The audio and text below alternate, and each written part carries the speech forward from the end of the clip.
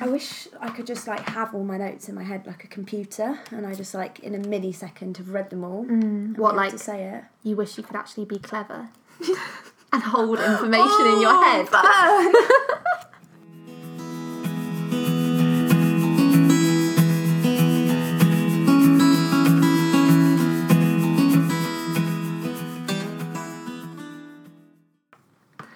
Hello, welcome to our first podcast. We're in flat 26, and that is the podcast you are listening to. Emily is going to introduce what book we are going to be talking about in this podcast. Hi, Jess. Sorry, I just wasn't expecting that. Sorry. Hi, Em. Okay, so the book that I chose to read this time is called Battleborn. It's by an author called Claire Vaye Watkins and was published in 2012. It's a collection of short stories. So I should say that we don't intend this podcast to just be for people who've actually read the book we're talking about.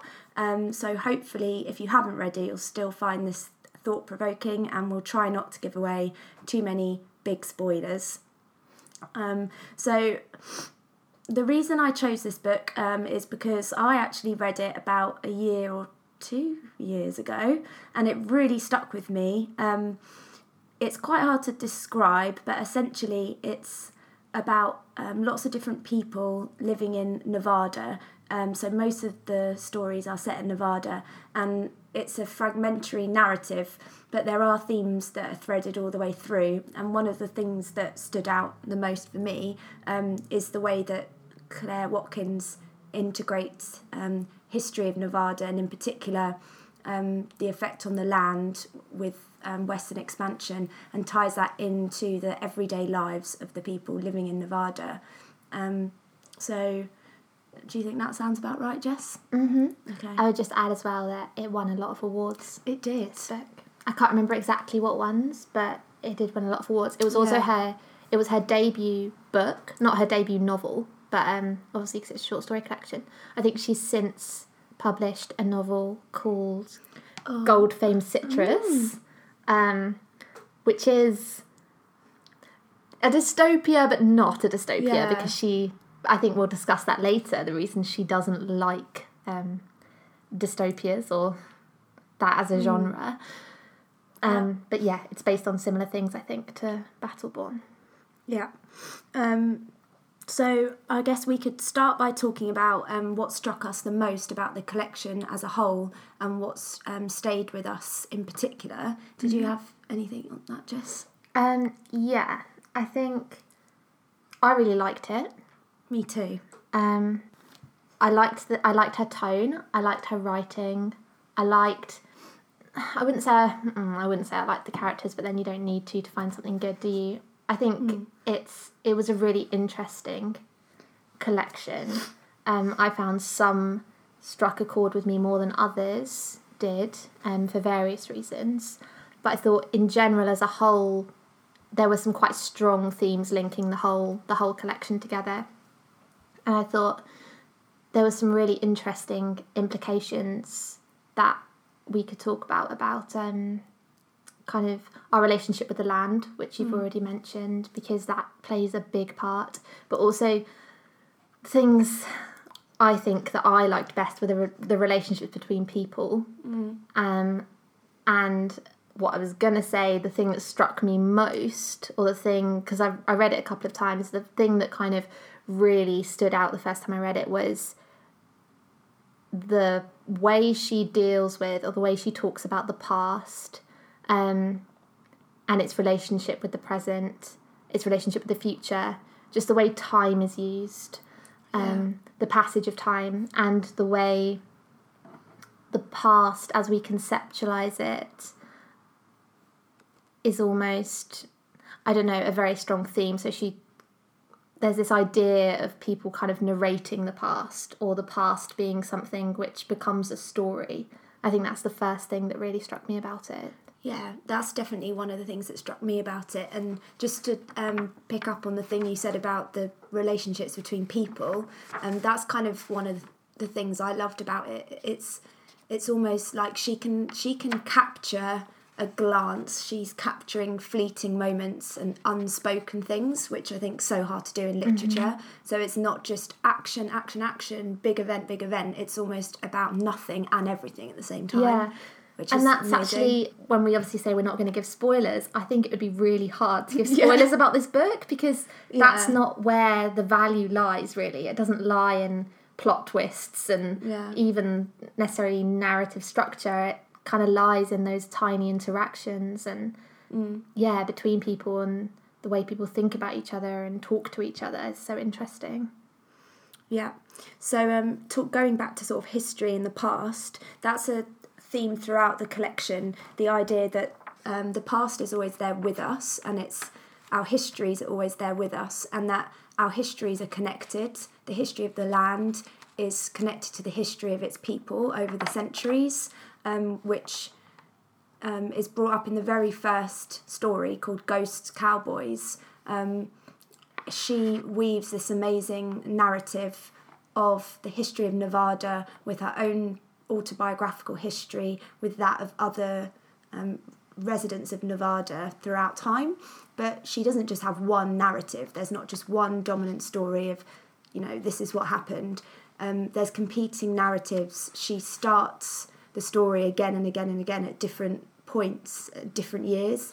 I find that really powerful. And I think it's very political as well, because she's talking about stories and narratives that have been silenced or that aren't dominant. So there's definitely a lot of that is to do with class. So most of the protagonists, you would say are working class, or potentially people that aren't supposedly heroes of history or mentioned in the history books.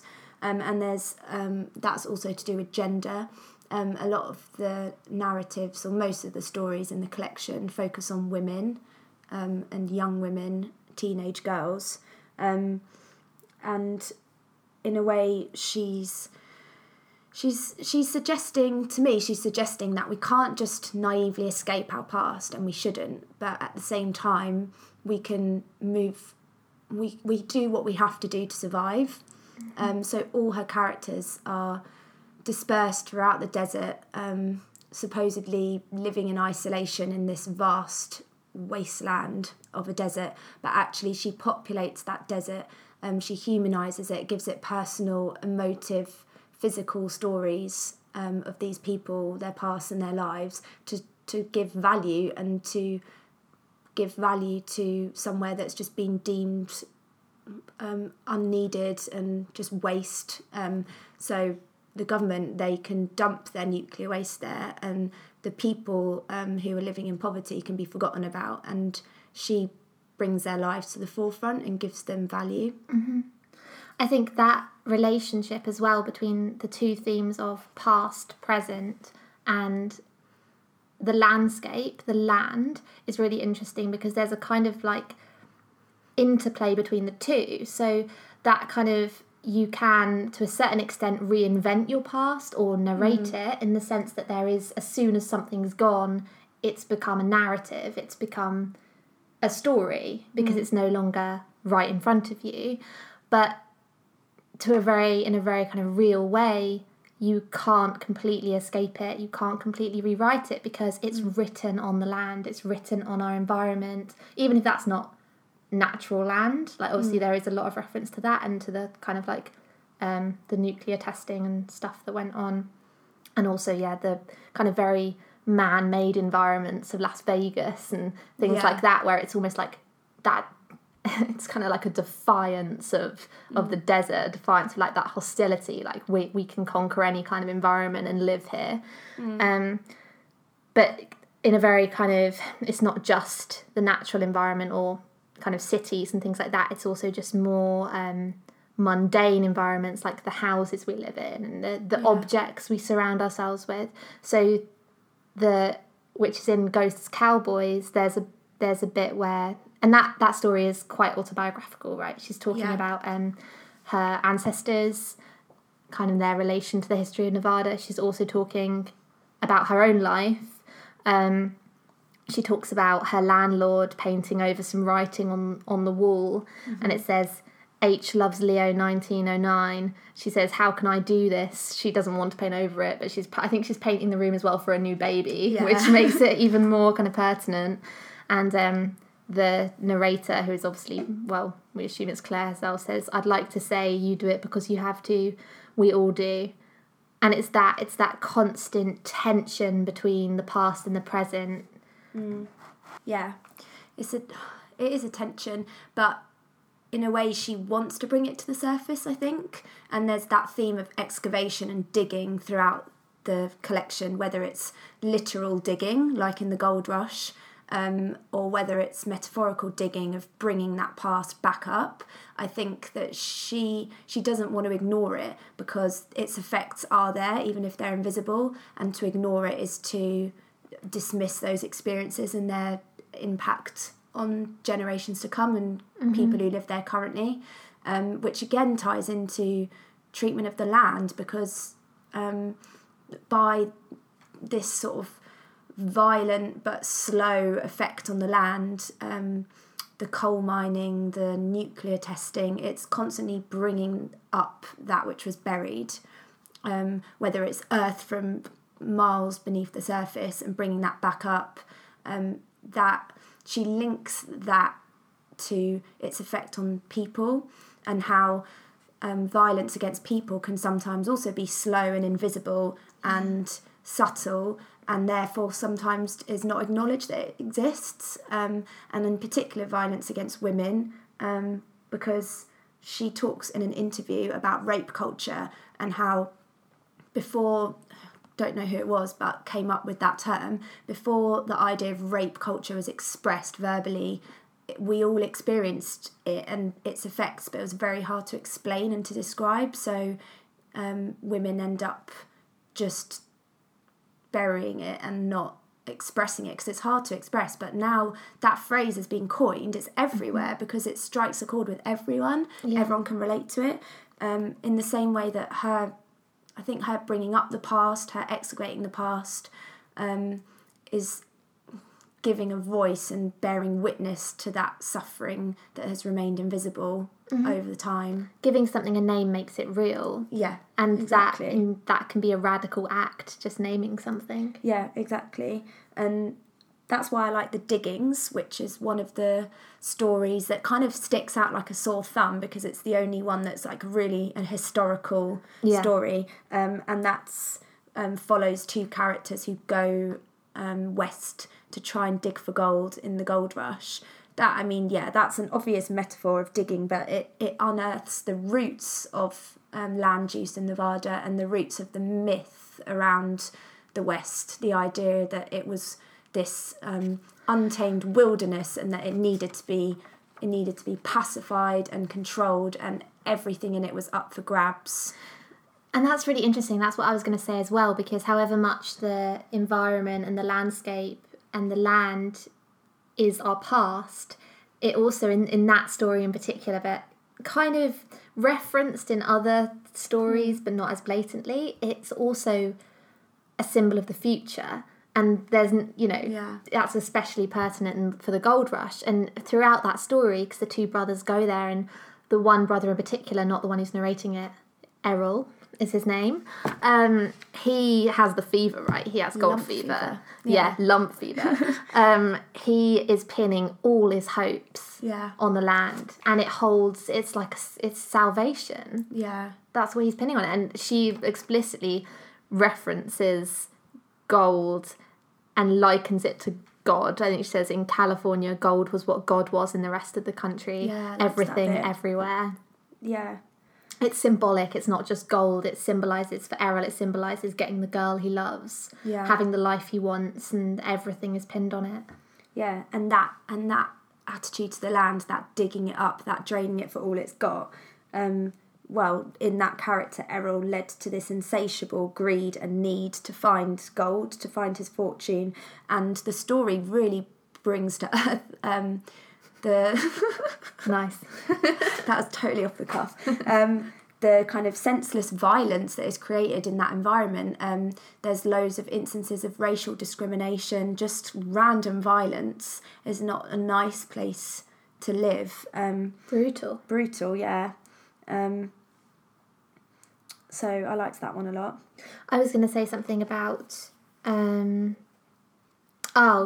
so the expectation, and I think this kind of occurred to me because of that story, because I think it was the most obvious manifestation of it, but I kind of linked it to the other stories as well, is that all of the characters throughout the book, the stories are quite bleak. Nothing really that amazing happens to any of the characters. It's all kind of, it's not depressing, it's not like it's completely hopeless, but they struggle to find any kind of mercy or salvation, redemption. And I think that it's that interplay between expectation and reality, and where they meet, where that kind of breakdown happens for these characters, because it happens to Errol, obviously. It happens in, just trying to look at the titles, so Wish You Were Here, which I think was my favourite story. Yeah, me too. And that's, I mean, it's kind of the opposite. It's very mundane. It's like set in the present day. It's just about a couple, really, called Carter and Marin. They've just had a baby. Yeah. And it's that absolute kind of... And again, it's the clash between the past and the present and the future, because what you were in the past has suddenly ceased to be, and you're coming to terms with that and thinking, like, you're looking around you and like not recognizing anything. You're not recognizing who you are or who your partner is, and you're hanging out with old friends, so you're kind of reminded of that past all the time, but you just can't come to terms with how things have changed. And that links on, I think, to the kind of women stuff, because I think what's really interesting in that story is how Marin's experience is similar to Carter's, but it is, in a very qualitative way, quite different as well. And that's because she's a woman. Yeah. Because, do you mean because he places unrealistic expectations on her as a mother? Mm-hmm. Yeah. Yeah. So it's that when she gets pregnant, her purpose, her identity almost gets kind of like I don't know. So kind of sex is kind of a big part of that story. There's like this kind of simmering sexuality through all of it, and she references it in the past quite a lot. And it's almost like as soon as she gets pregnant, her sexuality or her body is like completely repurposed. It goes from this kind of like sexual thing which she can use to enjoy herself to like a vessel. And the way he like obsesses over how much milk she can produce, and because she can't produce enough, she somehow failed. Yeah. And it's like as soon as she's pregnant, she ceases to be her. Like he expects her to just be a standard mother, and his idea of what a mother is. So she becomes his mother. I didn't think of that. But she does, and she's making that connection. It's like so horrific. There are so many lines I loved in it. Yeah. Well, not loved. They were so brutal and awful. Like when they're in bed when she's pregnant. When once he would have touched her, he leans down and speaks to her midsection.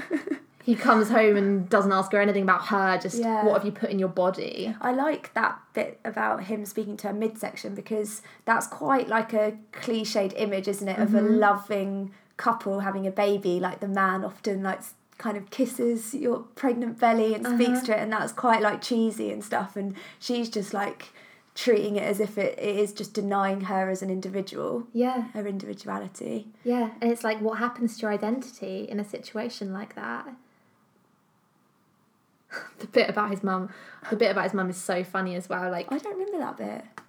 they go to, it's one of like my favourite lines. They go to the mum's house, and she also says a bit, because they've gone to her mum's house, and his mum, not her mum, is like his idea of what she should become, right? Yeah. And she doesn't own her own driving licence, she doesn't own her own bank account, she's cooking her birthday meal for herself. She says she returned to the house and over dinner she saw quite clearly that she was attending the birthday celebration of a 50-year-old woman who had never had an orgasm. Yeah. And it's like, it's pitching that kind of the two against each other, the sexuality and motherhood, and I guess. Fair enough if he wants that, but he shouldn't expect that of this woman he's married, because he didn't think that she was like that before. So why should she be like that now? Yeah. What is the most cutting line in that? Where he says, oh God. I don't want to say it and ruin it. Okay, yeah, let me find it. This is one of the best things about the author, the way she like builds the tension up and up and up to this one line. And it's so simple, but it's so brutal. Yeah. Oh, here it is.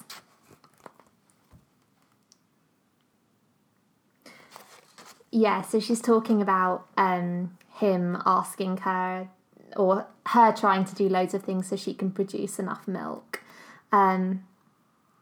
So it says, finally they went to formula entirely, another disappointment her husband has endured silently, or silently until today. In the rental car on the drive up from Reno, he asked whether she was experiencing any pain from stopping, any pressure. No, she said. No, said Carter thoughtfully. I guess you wouldn't. Oh, God. So I want to strangle him. Brutal. Yeah. That's what I love, though. That epitomises that, the kind of really subtle ways that people just destroy each other just in everyday conversation. Yeah. And continuing on that theme of violence against women and women's sexuality throughout the collection, we obviously have to talk about the story called Rondine al Nido. I'm sure that's not how you say it. That's how I'm saying it. Which is one of the hardest ones to read, I guess, especially when you read it the second time, when you know what's going to happen. I guess it's probably one of the most provocative ones as well. It's about two teenage girls who live in a deadbeat town, I guess, not much going on, and want some adventure, want to express themselves, want basically just being teenagers, but they have no like positive outlet for it where they are.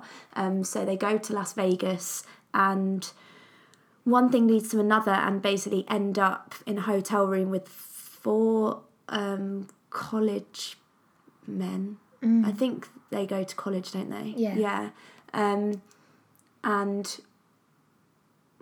it's hard to explain it.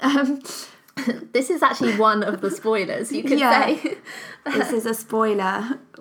I think it's basically the kind of it's not the narrator, I keep saying that because it's the protagonist, because it's written in third person. She takes her friend, doesn't she, really, because her friend's moved from somewhere else, and her friend Lena has just been broken up with by her boyfriend, and it's kind of suggested that it's because she was frigid or she didn't put out or have sex with him or whatever. So they've almost gone to Las Vegas to rectify that. Yeah. No, so it's not protagonist, or is it? She's the protagonist, yeah. Okay. The protagonist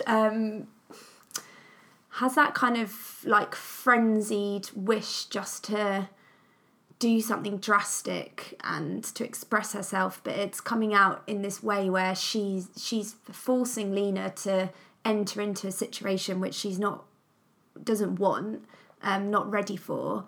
And so I find it really interesting because it's not just a story about how a woman gets taken advantage of or it's a rape. It's a lot more blurred than that. There's a lot more grey areas because the other girl never once wants it to stop, really. And when she could have stopped it, she just keeps going and keeps, I want to say peer pressuring, but that sounds not that serious, but keeps just putting her vulnerable friend into this scenario. Yeah. And like I've read some reviews of the collection that just kind of say, oh, this is a story about rape, but I don't think that really captures what the story is about at all. No, it's so much more subtle than that. And this is the difference between outright rape and rape culture, I think, because yeah, definitely, the kind of idea that you can just say, well, if a girl gives consent, it's fine, and if she doesn't, then it's not, is not true, because we live in a culture which makes rape okay, and it makes it okay for girls as well. So even if, you know, Lena never actually says no,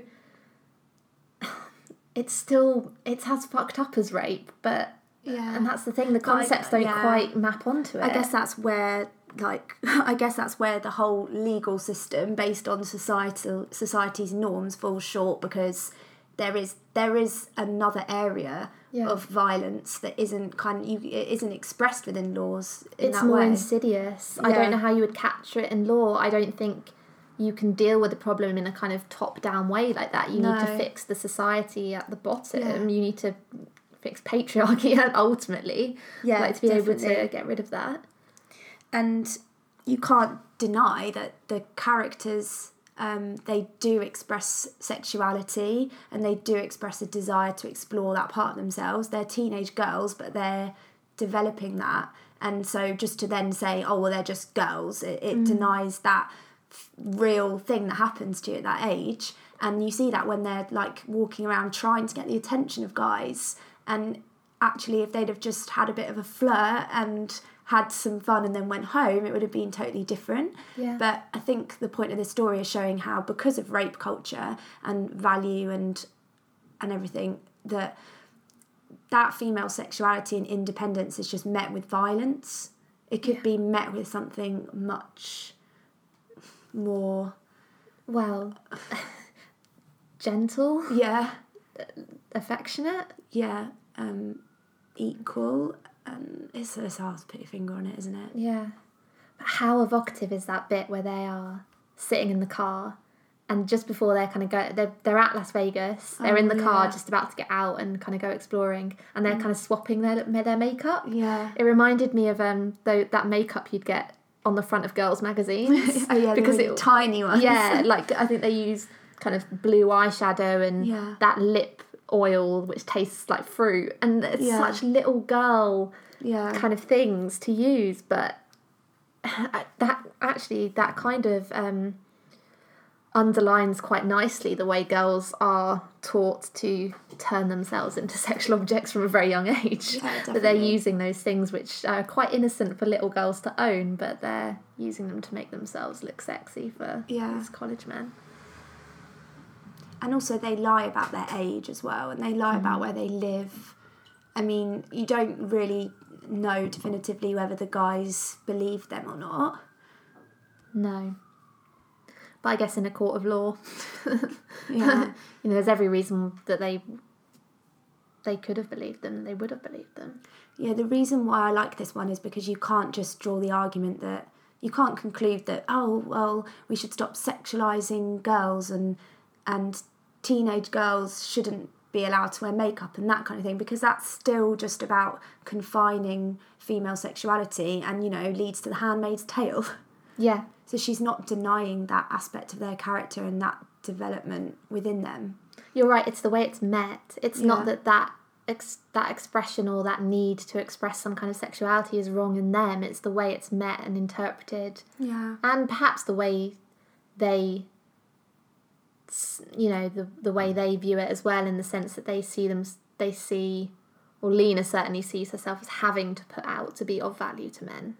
Yeah. So maybe she isn't necessarily ready. And I think the context of their lives is important in this as well, because it shows how society can give people no other options. Like, there's a lot of description at the beginning given to the life of the girl that we don't know the name of, the main one, and she works in that really greasy pizza place behind the scenes, and you just get this image of her life as she finds it very repressed and boring and unglamorous, and there's nothing, she hasn't got anything going for her. You feel that impression. So her growing up there with that life has obviously pushed her towards this just like need to go to Vegas and to do something crazy.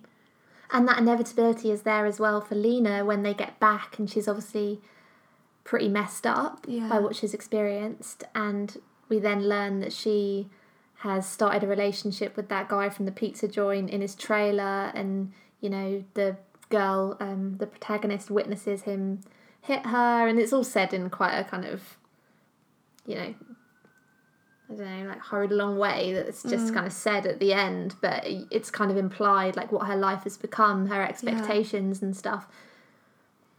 Everything's shaped them. She's gone down that path, and maybe she wouldn't have if she hadn't have had those experiences. The trauma of it definitely stays with her and reverberates through every conscious and unconscious choice she makes, really. Yeah. But maybe that's a slight glimmer of redemption, is that the protagonist is telling someone about it for the first time to her new boyfriend. It all happens with her asking him what's the worst thing he's ever done, and then him asking her, and she tells him, and I think they're implying she's never told anyone before. So maybe by her telling him, it's like her finally admitting what happened and asking for forgiveness as well. Yeah, there's definitely a kind of confession element to it. Let's talk about the contrast with 9/11 as well, because the story ends in such an interesting way, and I really struggled with it, but then we spoke about it. So it isn't like explicitly referred to as 9/11 or Twin Towers or anything, but it's a scene where they're at school and they get the announcement, and it's like 9/11 is totally linked to what happened to them in that hotel room in Vegas. Which is quite a bold move, I guess. Yeah, but I think we were like kind of discussing it the other day, because I was struggling to see the connection, was just like, or saying, why did she choose to end the story that way? Yeah. But then you said something really interesting about... Yeah, what did I say? The kind of juxtaposition between the everyday kind of violence which is done and that kind of, on a very domestic scale, with that very international form of violence. You know, the kind of biggest you can get compared to that kind of really... those tiny acts that are done every single day. Yeah, I want to find that. It is done really, really well, and it's kind of pulled into her experience and the way she is looking at Lena, and obviously regretting. Oh, that's it. Yeah, so they hear the news and she's struggling to feel any emotion. Yes. About it, because I guess it's such an abstract thing. Yeah. Which I can completely identify with. When it happened, I had no idea what was going on. I didn't see it as people, or, you know, it was just buildings falling down on TV. And she looks at Lena because she knows when she looks at Lena, it makes her feel bad, and she wants feels emotion, and she wants to kind of feel those feelings. So she feels more human, I guess. Yeah. So it ends with Lena looking at her friend to try and feel something, to feel shame because she feels bad that she isn't feeling anything for 9/11, and Lena is crying wholeheartedly, and this brings the protagonist comfort because she says a person can change in an instant. This almost solely will take her away from here. So is that because she's seeing Lena crying, it's kind of transforming her in her grief? Yeah, I don't know. It's so difficult. Is it about Lena changing, or is it about when our protagonist looks at Lena, she then suddenly has this rush of emotion and shame, so that is giving her hope because she's changed in that instant from feeling numb to feeling something? See, when I first read it as she's glad that something more terrible has happened. Oh, that's interesting. So it's like what she's done to Lena is put in perspective. Okay. Because Lena's really upset now, and she's not upset about whatever she did to her. But I don't know, the more I read it, the more I think that's not what's going on. But maybe more than one thing is going on. Yeah.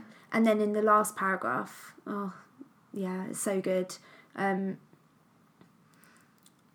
I think she links Las Vegas and what it symbolises with what happened, saying, as if she doesn't know the instability of a tall tower, a city's hunger for ruin, as if this weren't what she came for.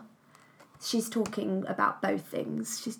then she's linked it to going to Vegas, and it just reiterates that thing where she knew that they were going to get into trouble, and that's what she wanted. She wanted that destruction and that ruin. And again, in every one of these stories, I think characters are bringing about their own downfall. Yes. Again and again and again. They're expecting the best, but they're acting in a way which is going to bring about Yeah. not the Or best. they're expecting the worst and they're not allowing themselves to be happy. Like, I think a lot of them have experienced things which have made them give up a little bit, so they don't feel like they deserve someone making them feel happy. That's interesting. So they're kind of like purposefully failing. It's kind of like someone who doesn't revise for an exam because they don't want it to Yeah, in a way. to be that they've tried and then failed. But there was a lot of elements which reminded me of kind of classical tragedy in a way. Okay, yeah. Like that characters. What, like it was inevitable that it was going to go wrong? Is that what you mean? Not necessarily, but that they bring about their own ruin, and maybe that there's some. It's not about the individual characters, but more about that. I think that there's quite a lot about just universal human nature, human truths, like humans' kind of obsession for narrative, obsession for stories. Also, the diggings is the most obvious example, but I don't know what humans want something so bad that, I guess that downfall is almost inevitable because reality is always going to be less than the story you've built up for yourself, maybe. I don't know. Yeah. I'm trying to think if there's any other ones that kind of show that clearly. So in The Last Thing We Need, when Thomas Gray finds those letters on the side of the road, and they belong to someone called Dwayne Moser. Dwayne. He says something in one of the letters, because the whole story is written in the form of letters to Dwayne. He says, like all our memories, he's talking about him and his wife, we like to take it out once in a while and lay it flat on the kitchen table, the way my wife does with her sewing patterns, where we line up the shape of our life against that which we thought it would be by now. That's quite an explicit example of it. Yeah. And also in that one, which kind of relates to it, in the sense that sometimes love or life isn't always what you think it's going to be, is when they say, and I'm looking for the quote, looking. Oh, where is it? Because I've got 2 bloody notebooks. Yeah. Also in that story, the narrator says that sometimes love is a wound that opens and closes all our lives, which is really brilliant because, again, it ties into that idea that people's lives mirror or are affected by the land and how we're opening and closing the land, like a wound that we never let heal. Yeah. And also how, like you said in the thing that you quoted, it's about the expectations versus the reality. Yeah. And that could totally, so that on the micro level of kind of like individuals wanting and not getting, sometimes partly to do with the way they're themselves acting and bringing about that kind of failure. It works on a macro level as well, because as humans, as a species, we're always wanting, and we're kind of bringing about our own destruction, probably in a more, every day, obviously, through violence and stuff, but in a very, very wide sense of what we're doing to the land, what we're doing to the environment, our greed is definitely getting the better of us in that sense, and we are bringing about our own destruction all the time. Which is because we don't think about future generations in our dominant culture. We don't really think. It's hard for us to have a concept of like 10 generations in the future, whereas more indigenous cultures and stuff, that's their primary thought is, how is this going to affect like 10 generations in the future? And that completely would change the whole way you view your place on the earth, your attitude to the land, your treatment of it. Yeah. The way she talks about the land as well kind of reminds me of something quite obscure, which I only kind of thought of because I wrote my dissertation on it. But ecofeminism was kind of like, or is, a movement which tries to create some kind of symbiosis between the feminist movement and the environmentalist movement, and it links female oppression to the oppression of nature, and it's quite I think that is this collection. It's quite complex, but it completely reminded me of it. Just the way that she sees humans as continuous with the land around them, and that made me think, because she's written an essay, Claire Vay Watkins has written an essay. What is it called? And what was it on? I don't have it in front of me. Sorry, folks. Oh, facts don't matter. Well, she wrote this essay. We'll try and find what it was called and where it was. But in it, she's talking about sexism. She's relating it to kind of her individual experience as a writer. But it's called On Pandering. Yes. That's what it's called, because she's talking about how she, in writing Battleborn, how she herself says she was pandering to a male white audience. And she was writing like a man. To me, I do know what she means by that. I think she does in some senses write like a man, but there are certain elements of Battleborn that I think it's so obvious it was written by a woman. Yeah, I agree. I think like she's obviously being too hard on herself, but she's getting to a specific point in general. And it's not only that she's writing to a white male, like generic audience. Literati. Yeah. She actually is thinking of the white male authors that she's admired throughout like the literary canon, I guess, and especially those that have written about the West. And she's writing to please them. Yeah. Which I completely get. And in lots of the reviews of her work, it's just comparing her to those guys. Yeah. I think that essay was originally a speech as well that was then published. So she asked the question, who am I writing for? Who am I writing toward? I think it's probably partly because it's like her first collection and she has this like desire to prove herself. Definitely.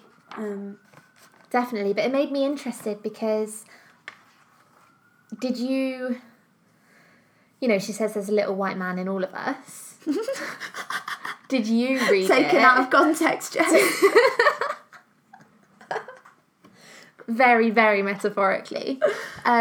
Did you read it in that way? Do you read in that way, do you think? Yeah, probably. I think it's like you have to really actively and consciously not read in that way, because that's just the automatic way you read. Like everything in language and culture, like the automatic neutral thing is male, right? Yeah. And so I think that you have to really work at finding other narratives and other values. And I've partly got away from that a lot at university, because a lot of the things I read weren't by white men. But I still think that you read like that, and I think we can't completely escape who we are, so we probably read more as like white people. And she talks about that in that speech, that essay, about how she's actually not recognised her own privilege in some cases, and that really shocked her. But I love the way she talks about it, because she's like, we can't deny that we have those moments of ignorance. Like, we can't brush them under the carpet and pretend that we're perfect. We have to acknowledge them. Yeah. She's saying you need to stare at them, you know, in the face. You need to be in those moments more often, because it's in recognising that privilege that you're able to, I don't know, have a kind of, I don't know what I'm trying to say. Understanding. And she talks a lot about her writing style as well, how it's stark and unflinching and unemotional and brittle. And a lot of the reviews, and I guess the reason why she won the award, a lot of people praise that style of writing, almost as if it was the other way around. It would be too feminine and not literary enough. Yeah. And now she's in the position when she's writing this essay is that she's had a baby and she's leading a completely different life. She's in this domestic sphere. Everything's about the home and her baby. And I think she kind of says she feels like she's got nothing to write about. And that's angering her, confusing her, because she wants to write about her experiences, but she's so used to thinking in this very male way. And probably what she's writing is brilliant. Yeah. But she reads it, and that little white man inside her is probably saying, like, this is shit. Because it's too flinching. Yeah. I've just got this proper image of, like, a little Lego man or something. Yeah, and that's what it is. Little Lego man. Like, but, I mean, I was going to say, I do know what she means by that, because when I read it, I thought it was really good, and I really liked her tone, and I think part of that was the kind of like bleakness and the, you know, when she says she describes an old man getting a boner, like she doesn't really shy away from things like that. She'll just say that. I need to read that quote. Okay, yeah. I can write old men, I can write sex, I can write abortion, I can write hard, unflinching, unsentimental, I can write an old man getting a boner. That's so good. Which is the epitome of unsentimental. I did like that about it, but at the same time, I think, she writes like a man in that sense, but she also writes like a woman, and in a very real way, I don't think, you know, a man could have written some of the things that she writes about. And also, I think we spoke about this before, but it's kind of ironic, I think, or interesting that she says the stuff she's writing now she's had a baby, is quite, I can't remember the word she uses, but almost like a little bit floppy, like a little bit cozy, domestic. But, you know, that is the sphere where the most violence in our society happens. Oh, God, that is the most brutal environment. Yeah, and it's the majority a of complete people. fallacy that it's seen that women can't write about violence because they know it the best. Women know it the best, yeah. And she writes violence really well. Yeah. In that it isn't cliched or sensationalist. It's just, this is how it is. Mm-hmm. And it's violence not in a maybe the way you'd first think of violence either.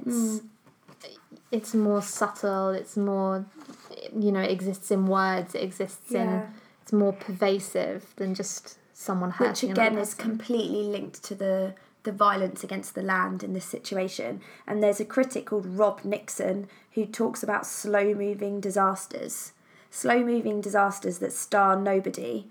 And that's exactly what's happening to the land, exactly what happens to women. Mm-hmm. Like, if you look at it sort of on a grand scale, violence against women is a slow-moving disaster. Yeah. But it's never seen in that wide-scale way. It's seen as individuals, and this happened. And there's no heroes. There's no one starring role. It's just all these anonymous people over and over again. Yeah. Do you know what bit I loved about that essay on pandering? The bit that really I really identified with is the bit where she's talking about watching boys do stuff. Oh, She says, the thing I've been doing most of my life, and she talks about it almost like a hobby. Like, my hobby, watching boys do stuff. Yeah. And it's so true. What when she's like watching musicians play watching guitar. boys do this, watching boys do that. And it definitely harks back to kind of when you're a teenage girl. I think teenage girls do the most watching because they kind of watch boys, they hang around boys while boys are playing video games, or while boys are playing sport, or while boys are doing whatever it is that's making them the people they're going to become, and girls are just hanging around watching them. Yeah. That's so true. I liked that. She's got a really, really like dry sense of humour. Yeah. A really dark sense of humour, and very self-deprecating in that essay, and I find it really funny. Yeah. Yeah, me too. That made me liked really it. like her. I found it interesting when she says she had a baby, because pregnancy does not come across well in this book. That's another thing we could talk about is the theme of pregnancy and babies, and also like the absence of a positive maternal figure. Mm-hmm. You've got all these pregnant women, and then you've got all these narratives around women who didn't have positive relationships with their mums or didn't have a mother. Yeah. And I guess we've already spoken a little bit about the pregnancy thing and the expectations versus reality, but it happens again in The Archivist, where the girl is heartbroken by the fact she's just broken up with a man, and her sister has a young kid, and the girl learns she's pregnant in it, obviously by the man she's been broken up with, and she's dealing with the fact that she's pregnant, and actually you never find out what she does about it, do you? But... Well, you're not sure for quite a lot of the story whether she definitely is pregnant, and then she kind of just like assumes she's pregnant. Partly wishful thinking, probably. What, you think she's wishing she is pregnant? Yeah. In a way, that would be the ultimate, because the whole point of the story is she's archiving things he's left behind. The museum of what was it? The Museum of Love Lost or something. Yeah. Some cringy thing she calls it. But yeah, I guess having a baby is the ultimate collecting, because it's kind of sad and pathetic because she doesn't have much of his, so she's like pouring all this meaning into like an empty cigarette packet or like a crumpled receipt he's left behind. An old sock. Yeah. If she could have a baby that had his DNA in it. Yeah, that would be the ultimate collector's item. Yeah. But yeah, pregnancy doesn't get a good... But I don't know though.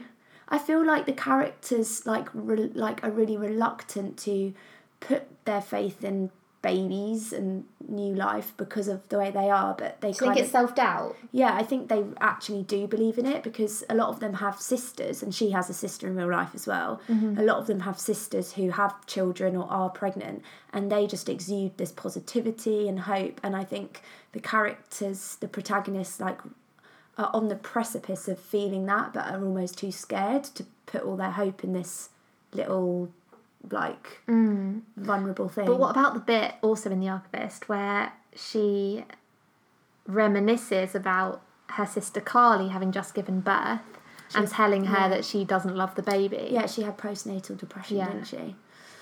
And then that's again, it's the past coming back really, because they didn't have a mother who was really stable enough to give them an easy childhood really, and maybe she feels like it's this like recurring secular trait of their family. Yeah, so in a way it's like it's not something that's objectively bad, it's something that there's some kind of subjective barrier for those people that they can't, or they're struggling to get over. But I think, like, as we know with postnatal depression, it can actually just happen to anyone and has no kind of bearing on that kind of thing. So it's like, again, she's making her own narrative out of that to justify her feelings towards having children. And also the fact that, she's had that experience with her mum. That is a thing that's an obstacle to her seeing herself as a mum. So that idea that there are those obstacles, again, links back to this constant kind of having to reconcile the past with the present, and the fact that, you have not just your own past, you have your parents' past, you have ancestors' past, which is something Claire Watkins references as well in the Ghosts Cowboys, the first story, and which is an autobiographical true detail, was that her father was at Charles Manson's ranch, a close friend of his, if he had friends, and he left before the whole murder thing, but he was there. So it's that idea that you're almost saddled or weighed down by these things that have happened in the past, and you're constantly trying to reconcile that, your relatives' actions, your own actions, with what you're capable of in the present, in the future. So that links back to that whole kind of thing. Yeah, and I think her description of her father links to all the characters throughout the collection. She says in the first story, which has a lot of autobiographical traits, she says, "My father didn't kill anyone and he's not a hero. It isn't that kind of story." To me, that does sum up the whole collection. The protagonists do awful things to themselves and to those they love and those around them, but they're not killers, they're not out of the ordinary, they aren't heroes, and they're not really famous, they're not lauded by anyone. But they're not villains either. They also show strength and like a begrudging sense of surviving in this land and finding hope in the things around them. And although in her stories Watkins is digging into the history of the West, and there's just repeated acts of violence against land and against women and disenfranchised people, that her stories are very fragmented. They show a really piecemeal and personal way of digesting this violence, because it can be quite an alienating and maybe unbearable experience to kind of think of all of that violence. But her very small way of digesting this, everyday ways that the characters are coping, is like her method, I think. And the characters are staying put. It's not about finding a new pristine wilderness to start again, and to silence and to own and to extract everything you can from it. It's about staying put where you are and coping and finding hope and trying to an extent to, like you said, deal with your past and create your own stories for the future. Mm-hmm. And although she doesn't like really mention like Native Americans a lot, I think this is their sort of like the invisible narrative throughout this collection. So many of Native American tribes and reservations are located in the largest areas of strip mining and other really degrading acts of violence against the land, which seep into the water table, which make the water undrinkable, which lead to cancer, so has a direct effect on the people. But in contemporary Native American culture, they're not leaving, they're staying put and fighting back, to highlight that there is value in that place, and how the broader environmental and social injustices are linked. And that really goes against the way, we think about waste in capitalist culture, that we can just put it in a box and dump it somewhere and separate it. Well, that idea that you can't escape an ideology, you can't just, is a very radical idea.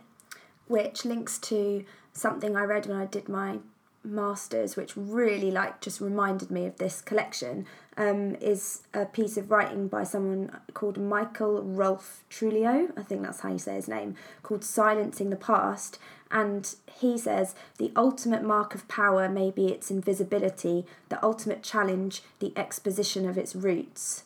Which I just love the way he used that metaphor of exposing the roots of something, because that is what Claire Watkins is doing throughout this collection. Yeah.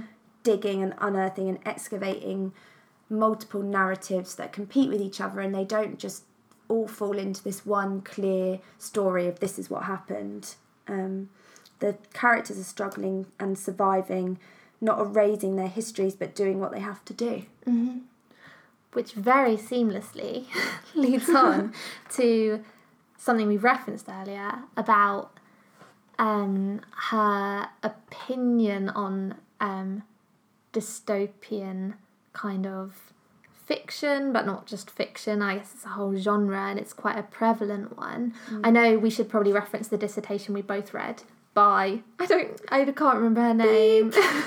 We will edit that in at the end. Well, no, we'll put a link to it. We'll put a link to it, yeah. But I actually read a Guardian interview with Claire Watkins, and she explicitly references dystopias as well. Okay, good. And she says some quite funny, dry things about it. So she says the reason that she doesn't like them is because it's the same emotional key struck again and again and again. And she says, how come nobody's ever having sex in the apocalypse or telling jokes? And this is what the dissertation we both read and stuff we've been discussing kind of is about, this idea that a dystopia is separate, somehow fresh, somehow new, and there's something kind of glamorous about it. Like, the apocalypse has happened, the world has ended, there's almost like no hangover from the past. It's just like, oh, things are really shit now and we live in this world. So the Hunger Games is used as an example. And there's almost something kind of appealing about it, and something we quite like, because it's like everything's been destroyed, now we're back to this kind of like primitive, like hunting kind of thing. And what she does, which is completely anti that, says no, it's almost worse than a dystopia, because we're constantly around this waste and this situation that we've created, and that kind of the capitalism and the ruins of it, and the fact that people are just going to suffer more and more and more, and that environmental devastation. There's almost like there's no newness, there's no after that, it's just that, and that's almost worse. And the way capitalism works is that it will just adapt. Like, it's not, we're probably not going to just destroy the world. The world will just be a lot worse. Like, whereas I think dystopias, like you said, they erase everything that went before, and there's always a clear baddie, there's always a clear hierarchy, and that's a lot easier to fight against when you're being oppressed by that like obvious evil lord of the manor. But the way it works now, it's so diffuse, and so very much like in capitalist realism, it's very hard to put your finger on like who's responsible. And that isn't going to make loads of money in the cinemas, because that's not a very satisfying narrative to go and lose yourself in.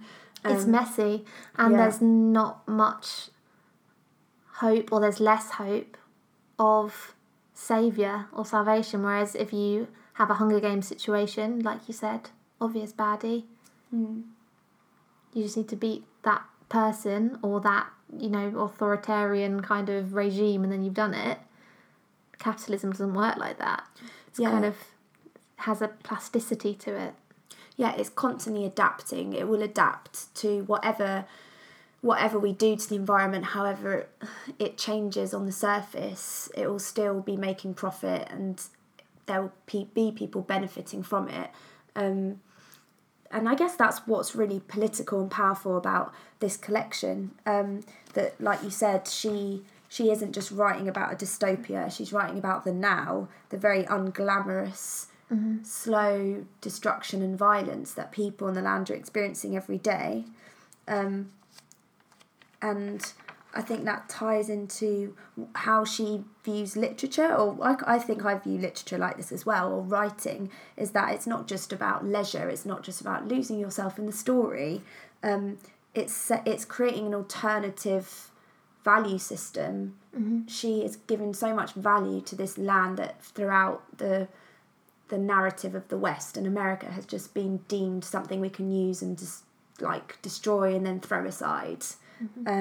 But she's creating this system of value outside of that, which I think is a lot harder to do than writing a dystopian novel. Yeah. So I think we might have basically finished. It just leaves us to rate it, and Jess wanted to read her favourite bit. Do you want to read that and then we'll rate it? I'll read my favourite bit first. I can't believe my favourite bit hasn't come up in like our discussions. We didn't really talk about, I know we talked about gold and we talked about Las Vegas, we didn't really talk about casinos very much. Oh yeah, that bit. My favourite bit is about casinos. Yeah, we actually didn't talk about like Vegas really. So it's in the first story. And I don't necessarily like this bit because it's really poignant. I just like the writing of it. Okay. So she's talking to a man who's come to interview her about her connection with the Manson thing. And they're sitting in a casino. And she says, "A casino can make an average man lovely. The lights are dim, the ceiling low and mirrored. The machines light his face from below in a soft, sweet blue.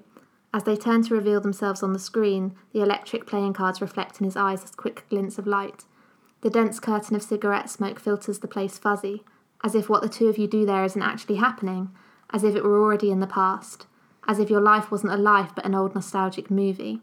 Jewel in the sun, perhaps. You don't want to know what a casino can do to a man already lovely." Oh, I do like that. I like that as well. That's just really sums her up, because I find like she's not moralising. She's not like, oh, casinos, they're so bad. Like, she really is honest about the appeal of them. So rate it then. Okay. I was going to read my favourite bit, but it was just a crap joke, so I won't bother. No, please do. I've got to find it though. This is it. You've already read the boner bit. I thought that was your favourite bit. That wasn't from the book. Oh, yeah. Is it the bit where he actually gets a boner? No. Right. This is just it just makes me chuckle. It's actually not very profound at all. Gwen isn't a music lover. She probably hasn't listened to anything besides NPR since her senior year of high school. Once we rented a car and drove to Santa Cruz, and I made her listen to Common, and she complained the whole way there. And here she was with Paul Simon. I thought, if you were a musical hermit and your older sister had been recommending new bands and burning you CDs since you're in the 6th grade, why would you suddenly, after all these years, run out and pick up Paul Simon? Which is to say, of all things to listen to, she picks that. That's really cracked me up. Is that from the last one? That is from the last one, which is called Graceland, aptly. Okay, so we're rating it. Shall I go first? You can go first. I haven't actually decided. It's hard to rate because I feel like we haven't rated anything before. So what are we comparing it to? Obviously, you're not going to give it a 10. It's going to be a messy business. No, I'm not going to give anything a 10 ever. How close-minded of you. Like, is 5 like really bad? You're not going to give it a 5. No, I'm not giving it 5, but I want us to decide. Oh, okay. So what would be a 5? Like, would like a trashy page-turner crime that didn't Oh, challenge no. it be a 5? Okay, no. So that would be like a 2. Okay. And a more intelligent crime would probably be a 4. I mean, I'm not just saying I'm never going to read crime and crime's never going to be good, but you know what I mean. This is really hard because I feel like I'm going to... Okay, it doesn't matter, Emily. Shut up. I'm going to give it 7 little white men inside me out of 10. What are you I gave it higher than that. Oh, I gave it 8.5. we didn't say we were doing 0.5s. Okay, so I originally put 8. Okay. And then I added the 0.5 because I felt like that was a bit mean. You can do a 0.5 if you want, that's fine. Okay. I'll change mine to 7.5 though. Okay. So what are you giving 8.5? What's out of 10? Casino chips. Okay. I have given mine I've given it 7.5 because I want to see more from her. Mm-hmm. So in a way, that's like a backhanded compliment. I think she's really brilliant, but I do feel like she's holding back a little bit, and I would want just to read more and for it to go on for longer. And I'm also not giving it more because there are moments in it which really like jarred with me and just took me out of the feel of it. Like we were saying in Rondine Alnido, she uses the phrase "our girl" to describe the protagonist, and I found that a bit like a, what do they say, like affectation, like, is that a thing? I don't know. But like, just didn't think it added to it. I didn't think it was necessary. I felt like she was going, I haven't used this way of saying things, I'm just going to do that. Okay, yeah. To show her versatility, but I just thought it kept reminding me of like... the fact you were reading something, kind of. Yeah, which obviously isn't always like a negative thing. I just felt it didn't really fit. So, yeah, and the reason I didn't give it higher is for similar reasons. I also didn't really like that. But I'd say my issue was more with... it's kind of what I liked about it is the same thing as what I didn't like about it. So I really loved the kind of bleakness and stuff like that. But I guess I just sometimes found with the characters, it made me a bit distant from them, because I maybe felt a little bit alienated from them in a certain sense. Like I felt like certain bits were trying to be a little bit too cool, and some of the characters were maybe a little bit... yeah, and you don't know whether she wants you to be annoyed at them or not. Yeah. I don't know, I just found some of the protagonists a little bit kind of... stoical? I don't know. I do think that's really hard because, like, I feel like really great literature does give you characters like that. But it does, but that's what I don't like about it. And I guess that's kind of... because it does remind me of the kind of, like, literati. It reminds me very much of a kind of Booker prize winner, you know, where the protagonist is always a little bit like that. And I just think humans aren't like that all the time. Like, not humans laugh and make stupid jokes and they say stupid shit and they make mistakes. And, you know, even if you're really depressed or whatever, sometimes you're going to go crazy and just dance to a song or whatever. And I just feel like There isn't that, and for me this happens quite a lot in literature, there's not enough variety or inconsistency.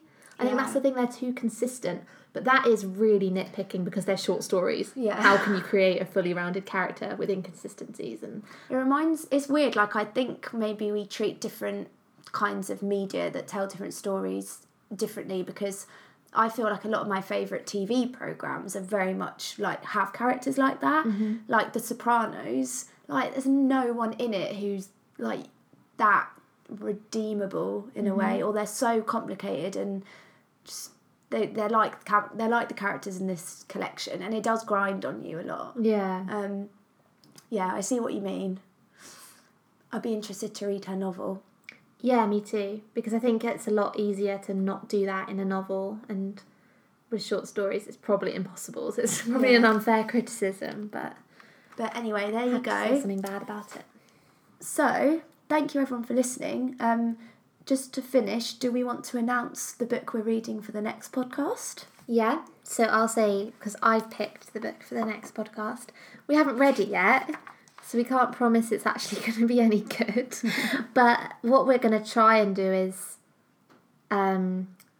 try and kind of pick things that maybe link in a way to the thing we've done. So things that maybe naturally come up. And the thing that naturally came up while we were reading around Battleborn is when we were reading on Pandering. When we were reading on Pandering, she references a book by someone called Rebecca Solnit called Men Explain Things to Me. And from what I understand, it's a non-fictional collection of essays. So we're going to read that. So everyone go to your local library, take that out, read it, and then join in with us. Thank you all for listening. Thank you. Bye. Bye.